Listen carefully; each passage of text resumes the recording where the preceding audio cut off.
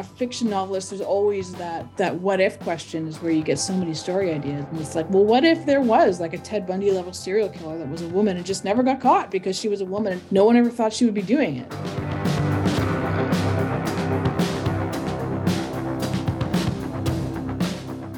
Hi, I'm Abby, and welcome to Criminal Types, where we dig into the real-world cases, research, and obsessions that keep your favorite crime writers up at night.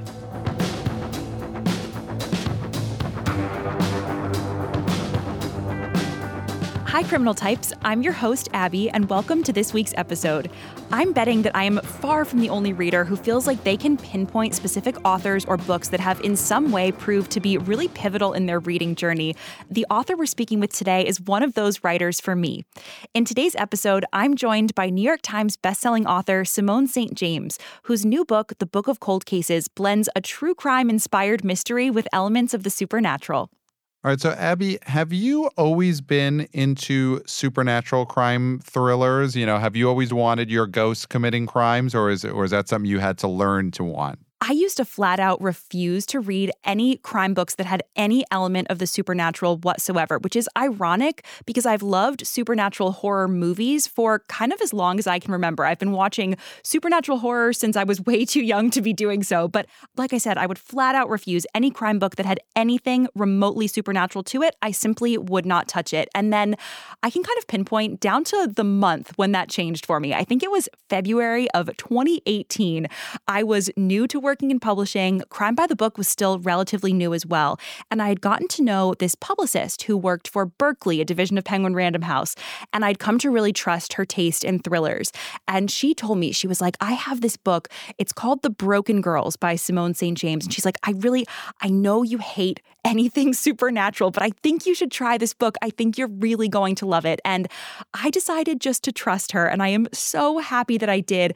That book was my gateway into a whole world of ghostly supernatural suspense. I became completely obsessed with Simone St. James and her work. And even more than that, it really opened up kind of a whole world of suspense novels for me. You know, this season we've heard from C.J. Tudor, we've heard from Isabel Cañas, we've heard from these amazing authors who do weave elements of the supernatural into the mysteries and thrillers that they're writing. And I honestly kind of feel like I owe Simone St. James so much. She opened up my reading world. I think I would have missed out on so many amazing books if it weren't for her and The Broken Girls. Very nice. So that is a great example of Simone being a great author, and then whoever that publicist was also being a great publicist. Good job out of that publicist. She is a great publicist, and I give her so much credit. You know, she turned me on to Simone's work, and she really did change my reading life, and she knows that too. I've told her that. So now that you really love supernatural crime, what is an aspect that you want to have, a trope or something that you really want to see every time you read a supernatural crime book? Is there something that you're like, oh, I really hope the ghost does this? You know, I'm not sure if it's so much a specific trope that I love or that I look for, but my favorite thing in, you know, a supernatural suspense novel or a suspense novel with supernatural elements is when the supernatural is kind of woven into the story in a way that keeps you guessing. Is it really something supernatural going on, or is it that maybe the character is a little bit paranoid? You know, there are so many authors who do such a great job of keeping readers on their toes and wondering, you know, is there really a ghost? Is it all in the character's head? I think that's something I really love, and it's a quality of Simone St. James' work that I think she really excels at. She excels in so many ways, but I think she does a beautiful job of balancing, you know, those supernatural elements with a, you know, quote unquote, down to earth or quote unquote realistic mystery component. And I feel like the balance that she strikes is what made her work so accessible to me as someone who was initially kind of, maybe dare I say, put off by the supernatural in my novels. Well, we're going to play another round right now of America's favorite game, Stump the Abby, in which we have listeners who have asked for book recommendations, and they're very specific in what they want. And let's see if you have such a recommendation. So this one is going to be supernatural themed. A listener wrote in and asked, Abby, I would like a small town spooky wreck, please. Abby, do you have anything? I absolutely do. And I'm so glad you asked this question because it's giving me the chance to recommend a book that I still think is a bit of an underrated hidden gem. And that is The Craftsman by Sharon Bolton. This is a mystery set in a small town that absolutely has a spooky element to it. The Craftsman follows a police officer whose career was made when her investigative work led to the conviction of a coffin maker who had committed a series of child murders. So if that's not creepy right off the bat, I don't know what is. Years later, this man is dead, but all of a sudden, murders begin taking place in that small town that are eerily similar to those original crimes. Is there a copycat killer on the loose, or could this police officer have convicted the wrong man all those years ago? This story blends a really great mystery with a police procedural component with a spooky, almost occult element to it that I absolutely loved. I don't want to say too much because I don't want to spoil the amazing surprises that the author has in store, but I will just say, read this book in the lead up to Halloween. You will not be disappointed.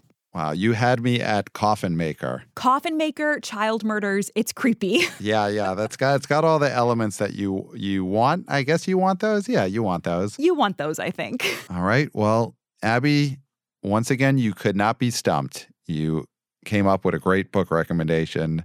So, that's Stump the Abby. So, Abby, who did we have on our show today? Today, I spoke with Simone St. James, and in this conversation, we delve into everything from female serial killers to the role of amateur sleuths in solving real-world crimes. And, of course, we also discuss the dark and creepy elements of Simone's writing, too. All right, here we go.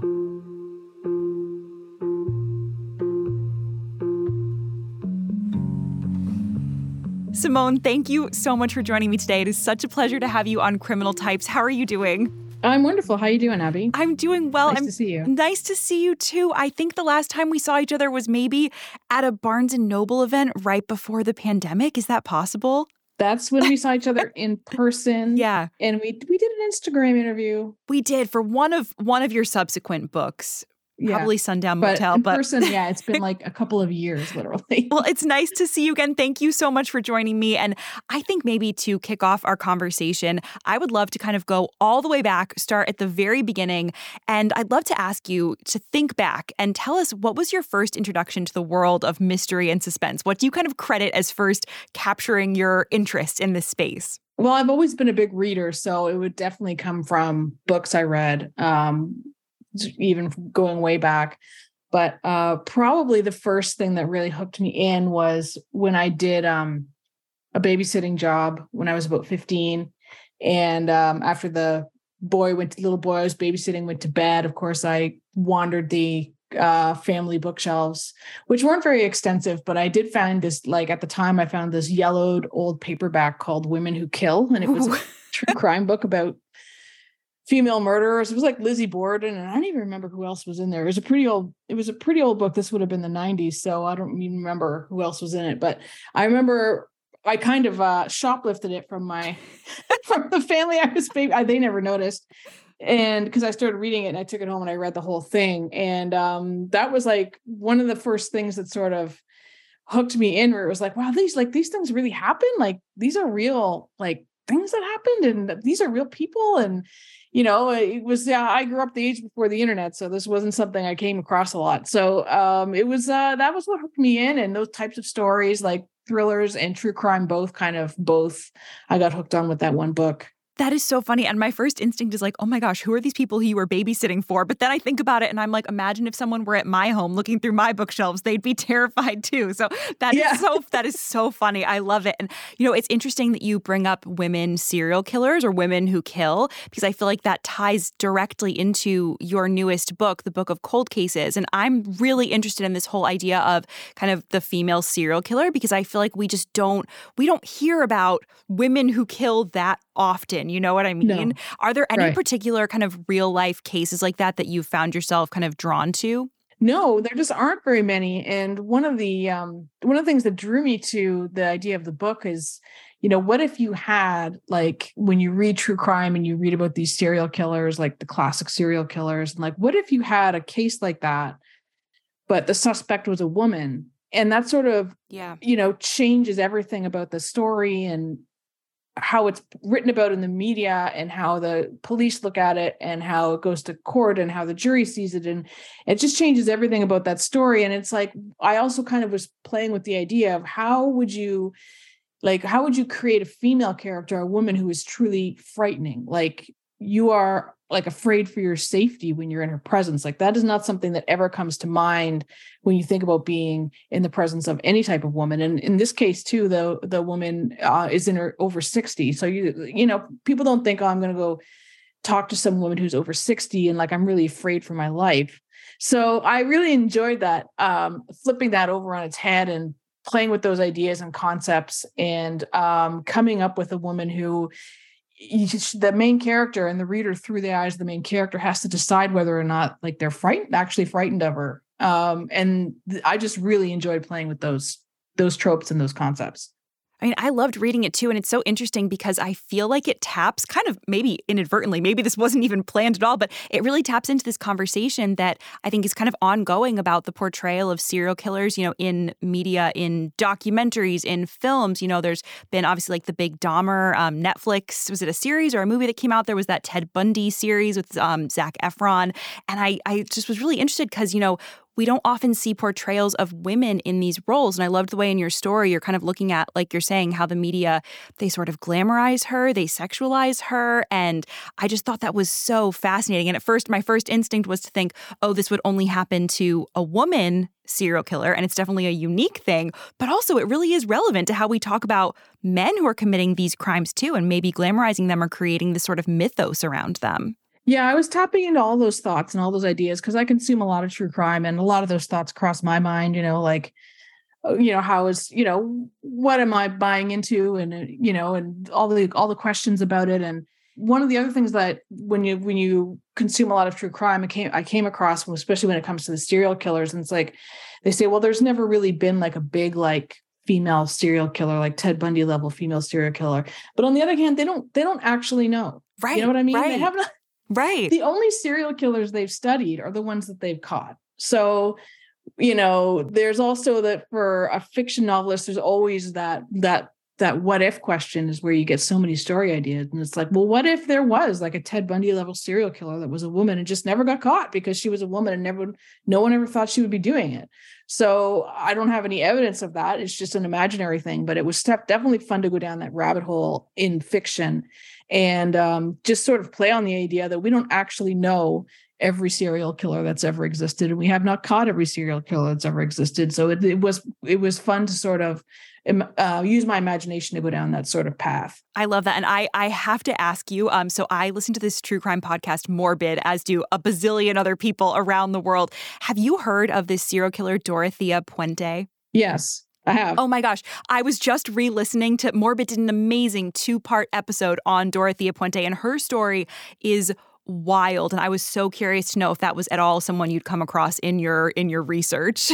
Not in my research, but I'm a big fan of My Favorite Murder, and they did an episode on her a couple of years ago at this point. But yeah, I do remember the My Favorite Murder episode about it. So yeah, it's definitely a story I've come across. It's a shocking story. And just a little like background for anyone listening who might not have heard of Dorothea. She was this woman who was born, I think, in the late 1920s, and she basically like scammed and lied her way through life. But she was really known for running this boarding house in Sacramento where she was basically stealing from elderly and disabled boarders. And anyone who tried to kind of confront her, she killed them. And I think she buried them in her yard or something like that. And she was, I think, ultimately charged with 9 murders and convicted of 2 or 3. I would highly recommend Morbid's episode on it. Is so good. Yeah, it's quite a fascinating story. Yeah. And a tragic one at that, But, it really does raise the question for me, and I'm curious to know your thoughts on this as a writer. Why do you think that more, maybe you don't have an answer to this, but why do you think more other writers haven't explored this idea? Because to me, it feels like such fertile ground. Like this is a major gap. We don't have that many stories exploring what would happen if a woman were in this position of being the real villain. Yeah, I mean, I just always write, partly where it comes from is I write the book I want to read. And it was just like, I find this interesting. And as I consume a lot of true crime, it's something that like you just don't see. And there just aren't a lot of female serial killers that we know of that were covered. And it was just something that I found really interesting. And I thought, man, I'd love to read a book about that. If someone wrote that book, I would totally read it. That's really where a lot of my ideas come from. So it was like, well, I guess I'll write it because I would totally read that book. Well, I'm so glad you did because I loved it so much. And I was like, holy cow, I need more books like this on my bookshelf immediately. But tell us a little bit about kind of the foil to your villains. You have this woman who we have to decide, is she a serial killer? Did she actually commit these murders that she's accused of? And then you have a true crime blogger who is basically our guide through the story. Tell us about that character and why you wanted to create this, protagonist who's coming from that background. Her opposite is Shay, and she's a doctor's receptionist by day. That's her day job. And by night, she runs a true crime blog, which is not like she doesn't make much money off it, but it's just her obsession. And it all stems from, for her, something that happened to her in her childhood that she's never really fully dealt with, and a crime that happened to her. So like I have this big character, which is this woman who is potentially a serial killer, who was tried and acquitted of being a serial killer. So no one really knows, did she or didn't she? And so she's kind of a big, larger than life character. And I wanted her to come face to face with someone who is more of instead of like a cop or a detective or someone who is also larger than life, I wanted her to come across someone who is more of an everyday type person. But what Shay has going for her is that she is just absolutely obsessed with this topic and with this case. And she doesn't really have, in the beginning of the book anyway, much else in her life. And she just sort of like, this is what I've got. And this is the only thing I'm interested in. And so it seems like an imbalance of power at first. But when you get into those scenes between the two of them, it's more even than you think. And even Shay realizes that she has more power than she thought she ever did. And even Beth recognizes that in her. And so it was a very, very fun sort of subtext to delve into between these two women. And it's always a power play because Beth you don't know her motives. She's probably not quite right in the head. So, she's always it's always a chess game, and maybe she's manipulating, and maybe she's a few steps ahead, and maybe she's one up, and maybe she's not. And Shay is like, well, I'm going to take her on and I'm going to try it. And so there's definitely a great cat and mouse back and forth between those two. And that's usually a scene in any type of movie or show is usually that's between two men. You have an accused killer and a cop. Yeah. And there's an interview and they're face to face and the cop's got to try and get the truth out of this accused killer. So that's usually a scene between two men. And so I intentionally swapped it so that you have a scene between two women, and it's a very different. It's still a power struggle and a power play, but it's different type than what you have between two men. And so I really delve into that sort of difference as well between those two characters. Absolutely. And I love kind of the dynamic that you set up because, I know as someone who also consumes a lot of true crime, I'm always so interested in the world of the online sleuth, the amateur sleuth and these people who devote themselves so doggedly to pursuing these real world cases, just kind of out of their own interest, out of the goodness of their hearts, out of their own desire to see justice served. And I love how you set up, like you're saying, that cat and mouse dynamic between your two characters. And it did lead me to wonder, if you went down the rabbit hole at all, learning about the world of online sleuths, amateur sleuths, to kind of write your true crime blogger character.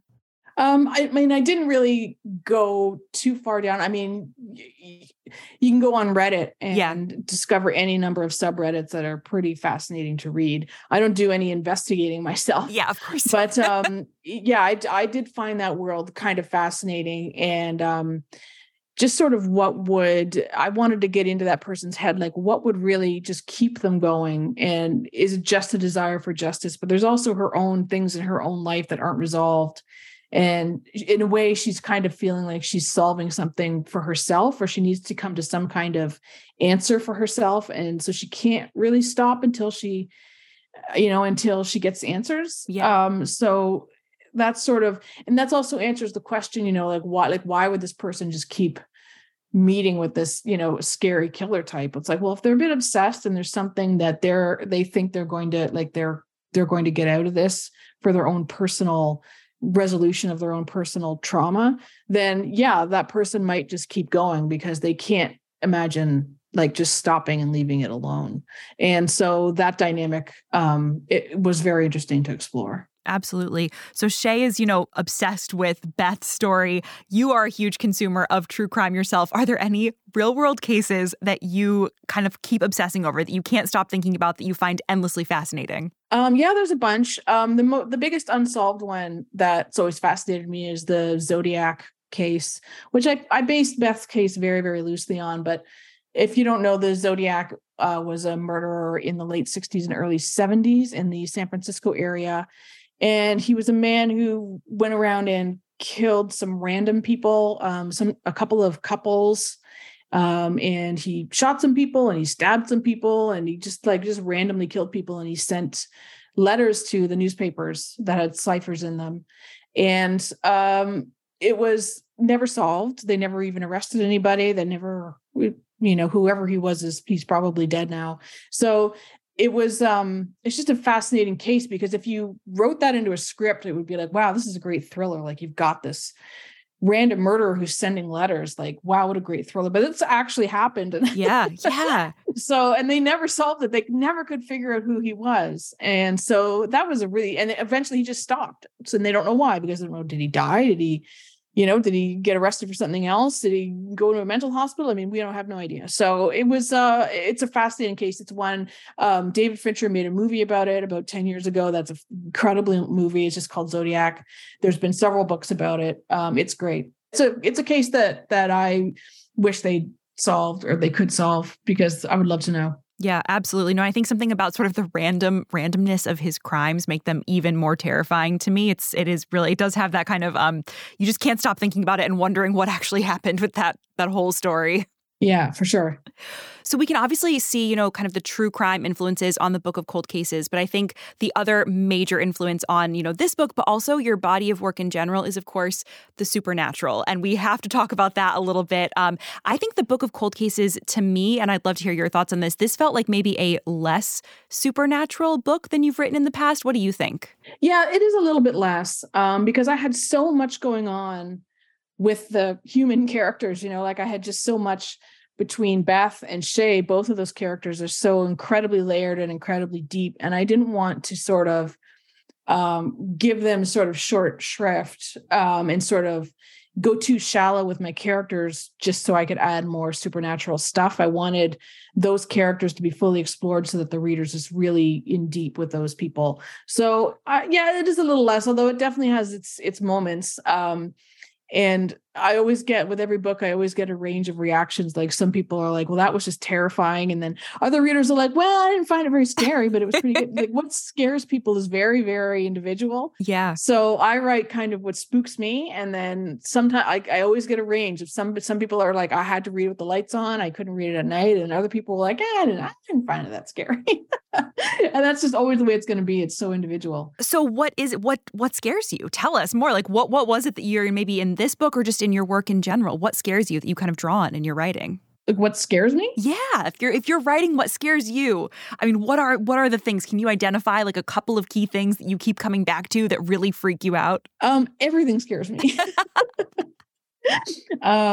Dark basements, dark garages, dark woods, dark streets, strange noises, to wind, the windows, strange noises in a house, someone walking behind me in a dark, everything terrifies me. So I find it very easy to write just about things that spook me, because that's sort of a way that I face my own fears, is I just write about them and write through them and write about explore why they scare me and all that stuff. So it's pretty easy to scare me. I can't watch horror movies. I can read scary books, but the visuals of a horror movie I can't handle. So yeah, I'm scared of just about everything.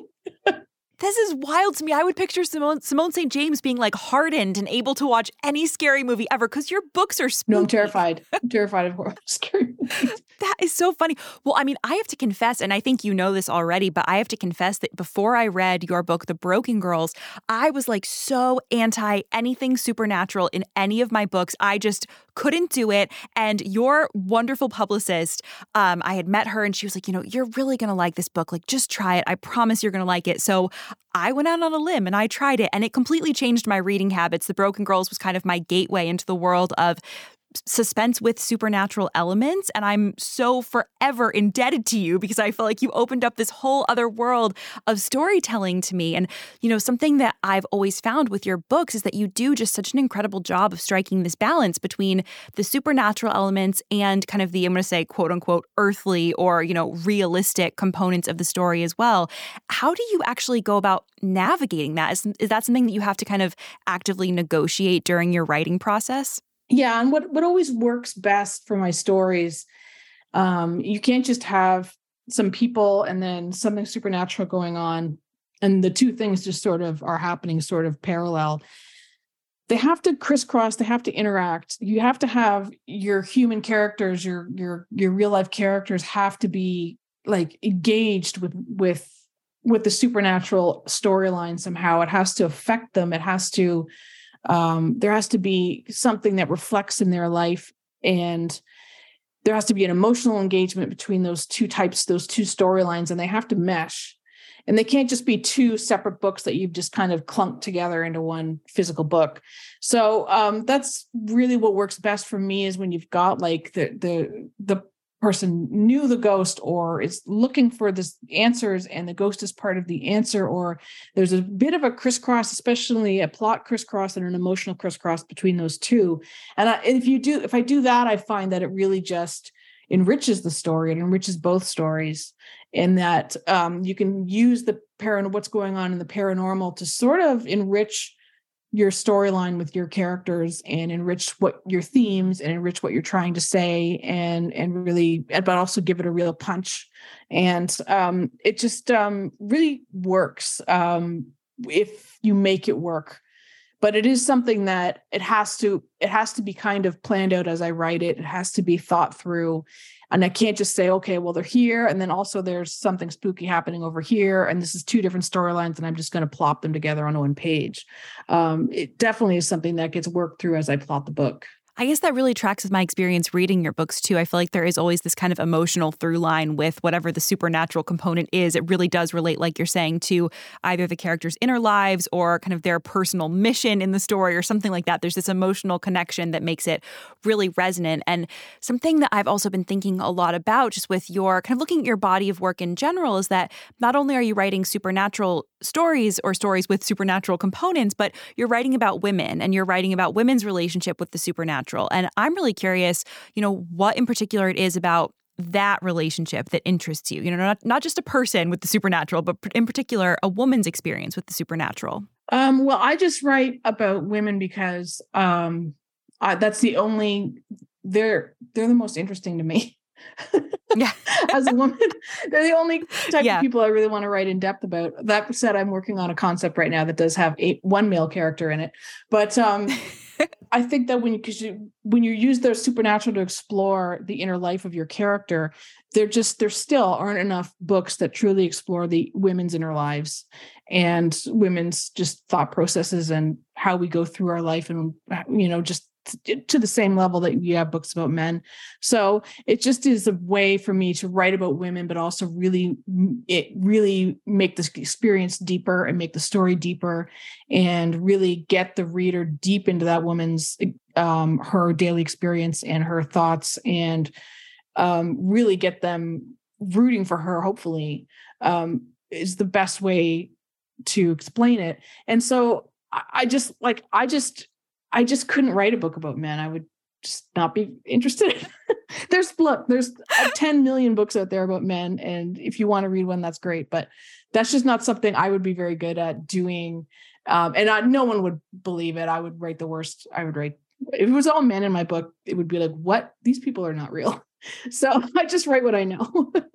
Well, and I was talking with another author recently about how just this idea of, fiction exploring the way women sometimes aren't believed. Their experiences might be discounted or not given as much weight. How, back in the day, women being accused of being hysterical, quote unquote, that kind of thing. And I was curious if that factored at all into, just what you're exploring with the supernatural, because I feel like you've got, these women, maybe they're experiencing something that they can't logically explain, or that people around them might not believe. Is that something that has factored at all into your writing?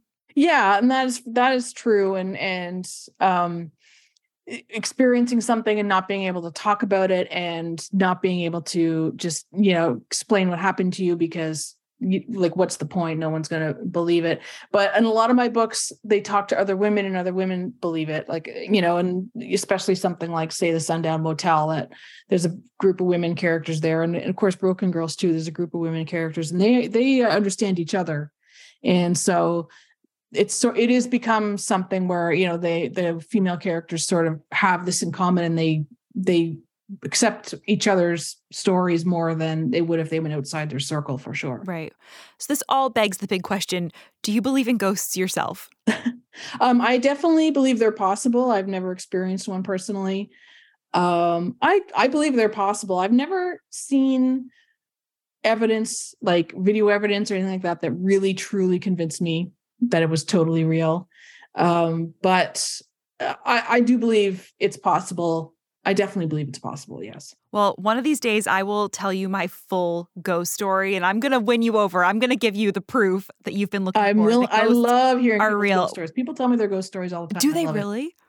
Yeah. Oh, yeah. That's so funny. Have there ever been any that have particularly, like, I don't know, almost convinced you? Well, that's what I say. I mean, like, yeah, I believe it's possible. I just personally haven't experienced it. Yeah. So I'm not going to say, no way. That's just not something I personally have come across, but I love hearing people's stories. And I think that what people experience is probably very valid. Yeah. So the supernatural has been kind of a constant throughout your work, but you've had kind of a shift recently. You used to write strictly pretty much historical suspense. Is that correct? Yeah. And so what accounts for the shift that you've made? I mean, your most recent books have had kind of maybe dual timelines, but they've all had kind of a contemporary component to them. What accounts for that shift?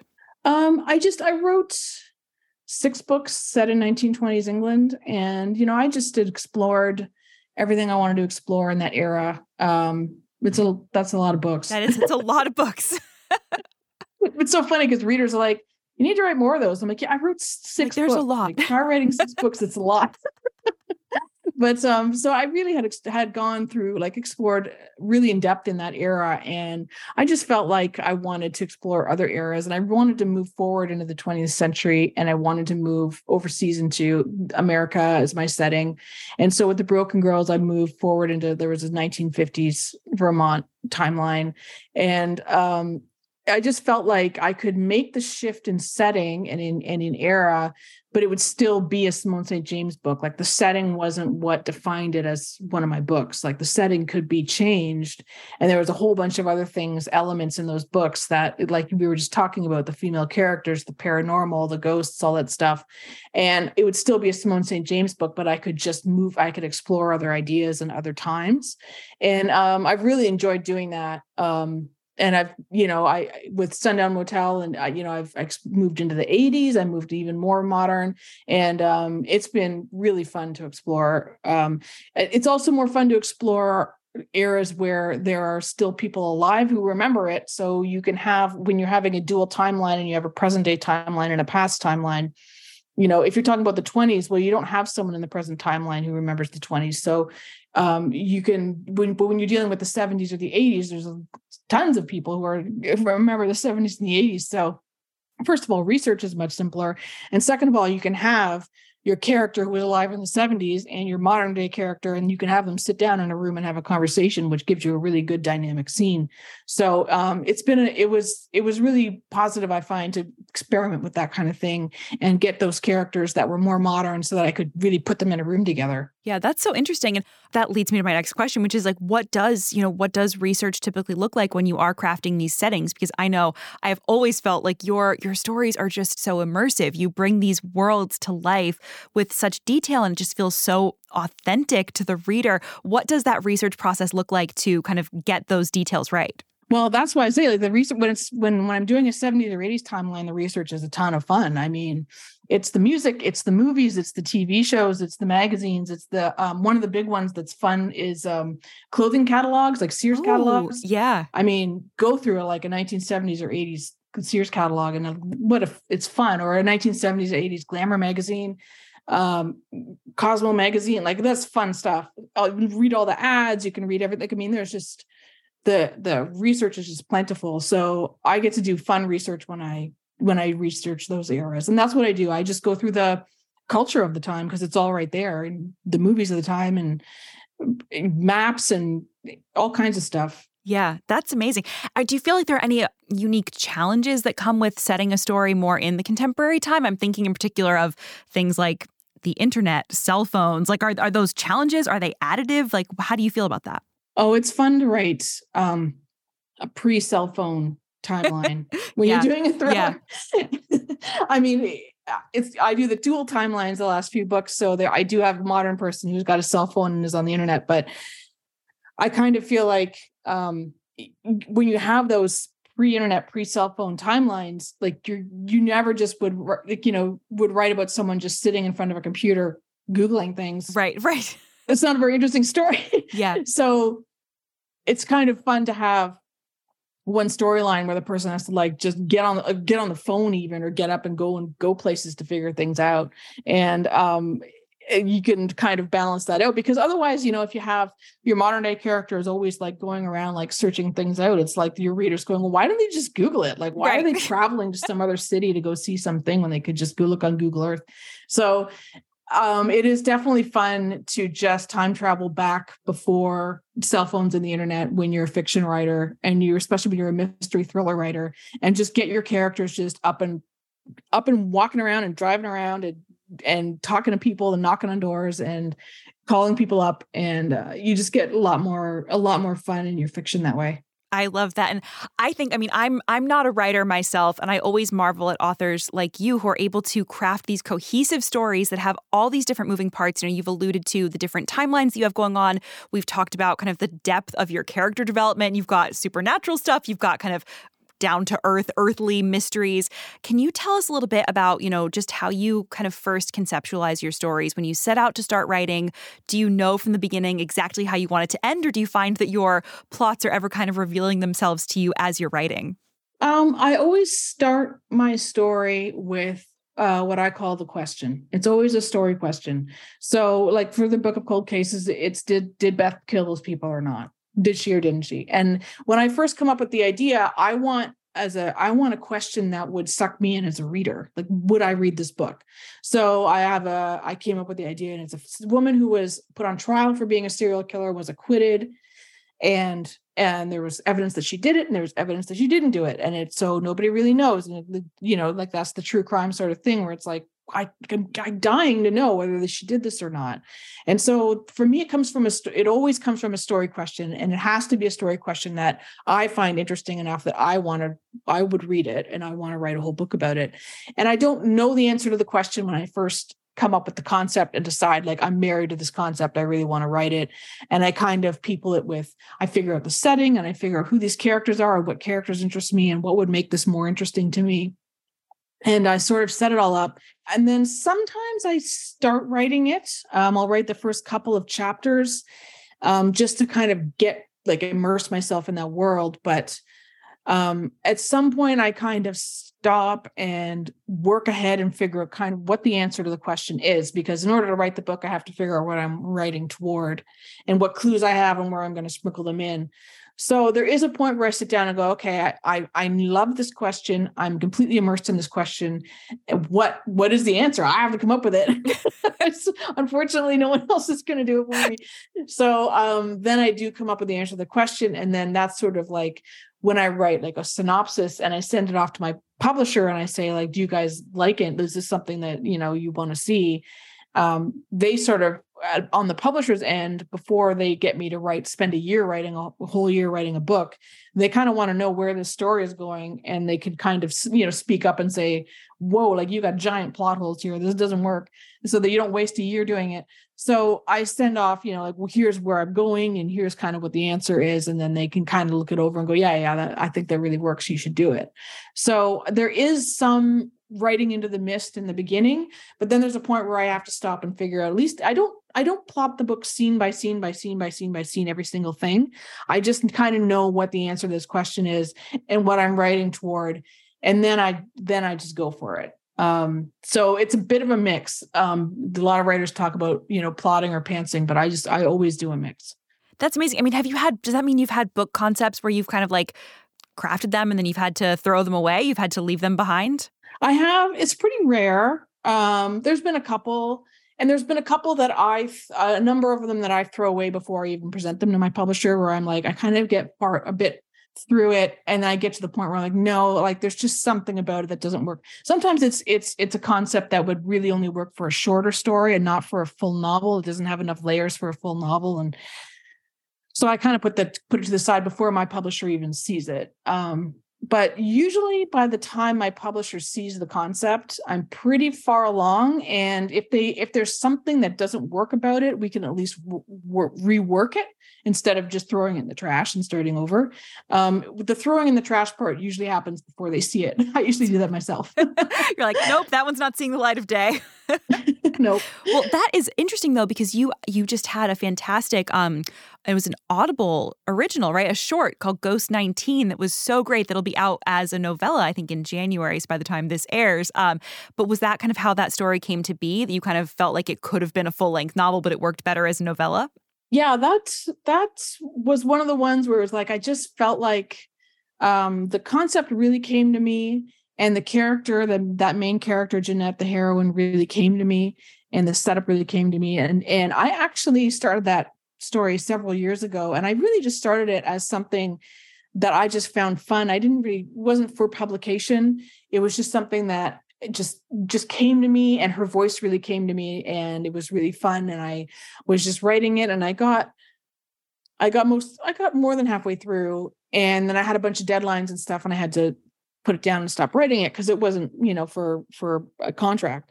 So I put it down, and then the pandemic happened in 2020, and I had turned in the book of cold cases, and I was waiting for my editor to go through it. So I had a month or two where I just wasn't working on anything else yet. And it was spring 2020, and I had nowhere to go, and no one was going anywhere. And I just went in my laptop. I was like, God, I found this story, and I was like, is this as good as I remember? I'm not sure. Maybe it's trash. And I read through it, and I was like, no, this is really good. And I had in my head how it ended. I knew exactly how it ended. I just hadn't had time to write it down. Yeah. So I sat down in spring 2020 and just revised the whole thing and wrote the whole rest of it. And then I was like, and then I just kind of put it away again. I was like, well, what am I going to do with this? And I don't know. I just put it away. And then after a few months, I just emailed my agent, and I was like, I wrote this, it's just sitting on my hard drive. And she's like, well, let's send it and see, let's send it and see if something happens. And so we ended up with it. Yeah, it's an Audible. It came out in audio first. It's already out in audio, and it comes out in ebook January 3rd. And it's about 1/3 the length of one of my regular novels. It's about 1/3 the length. And yeah, that's just how, if you've read it, that's how long that story is. If that story was 3 times as long, it would be very dull, and there would be a bunch of repetitive scenes in it. Well, I wouldn't say that. That's just how long it took to get that story from beginning to end. And, ghost stories have a long history of working in very, very short formats, short stories and novellas. Like, you can pack a real punch with a ghost story with a short story in a shorter format. So I also just wanted to play with that and see if I enjoyed writing it. And I really, really did. Oh, well, I loved that story so much. And it's, for the uninitiated, it is kind of a Rear Window, but if it were a ghost story, I think is the best way to describe Ghost 19. It is so chilling and claustrophobic. It's fantastic. And it's very, very ghosty. We were just talking about it is on the scale of being slightly less ghosty. Ghost 19, that's why I actually intentionally put the word ghost in the title, so that anyone who's picking it up or looking at it knows this is absolutely 110% a ghost story, ghost beginning to end. If you don't like ghosts, move on. But this is a ghost story for sure. And it's a great ghost story at that.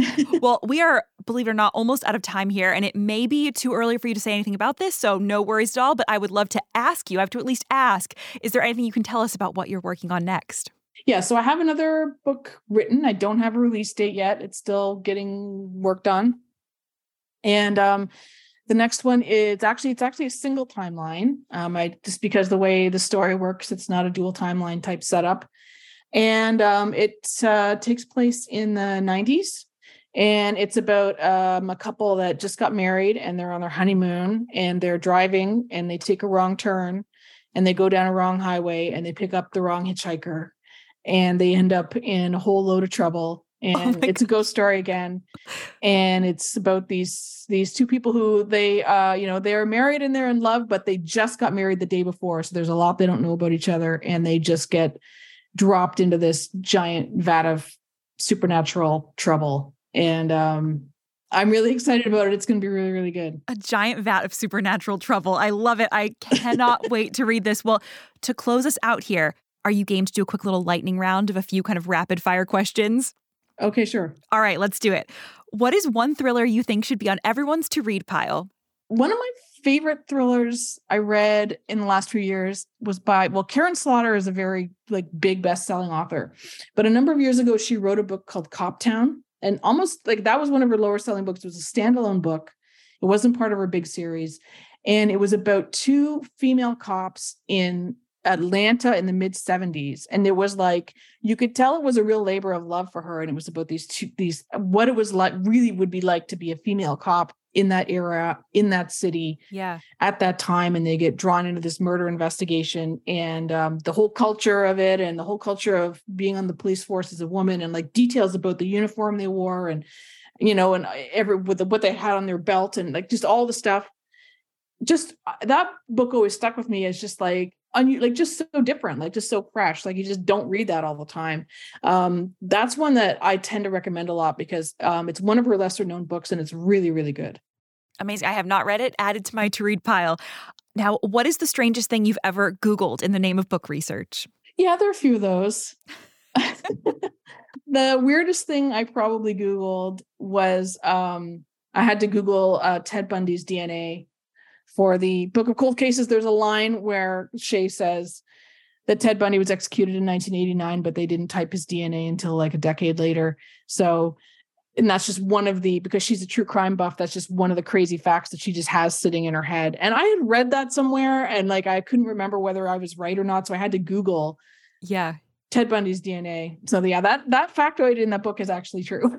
I love it. Gosh, I really hope there really are NSA agents who monitor all of our Google searches or whatever, just so they can look at you Googling Ted Bundy's DNA. That's so funny. At least I didn't Google how to murder somebody. That's true. But I did Google, do we have Ted Bundy's DNA? Yes, they have Ted Bundy's DNA typed in a database somewhere. The more you know. Okay, my last question. Which of your books would you recommend readers start with? That's a good question. First of all, every one of my books is a complete standalone. I don't have any series. So there's no set entry point for any of them. You don't have to start at book one or this or that. If you really like the 1920s ghost stories idea, the ghost stories set in between World War I and World War II, definitely start with my first book, which is The Haunting of Maddie Clare. A lot of my readers started with that book. And that's a super ghosty book, by the way, super ghosty. And other than that, if you like the more modern setting, I would probably say maybe start with The Sundown Motel, because I just found a lot of readers found that one easier to sort of slide into the supernatural part of it, because there's just so much other stuff going on. The Sundown Motel is probably, if you like the more contemporary setting, probably start with the Sundown Motel, but you can read the jacket copy and whatever story grabs you, you can just jump into because they're not a series. You can and should read them all. They're so fantastic. Simone, thank you so much for your time. This was such a pleasure. Thank you so much, Abby.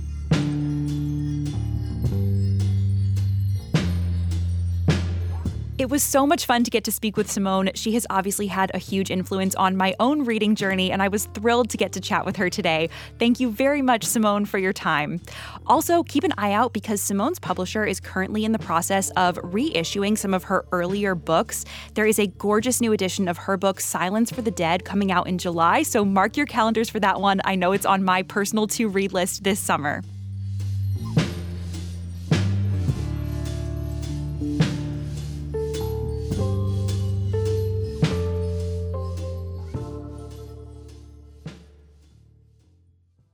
If you've enjoyed this episode, leave us a review or rating on your preferred podcast platform. Feel free to send me any questions, book recommendation requests, or comments at criminaltypes@prh.com. This show is edited by Clayton Gumbert. Music in this episode from the songs Empty Orchestra, No Reason, and Zanarthrin, written and performed by Shearwater, courtesy of Sub Pop. Criminal Types is a production of the Knopf Doubleday Publishing Group and Penguin Random House Media. Thanks for listening.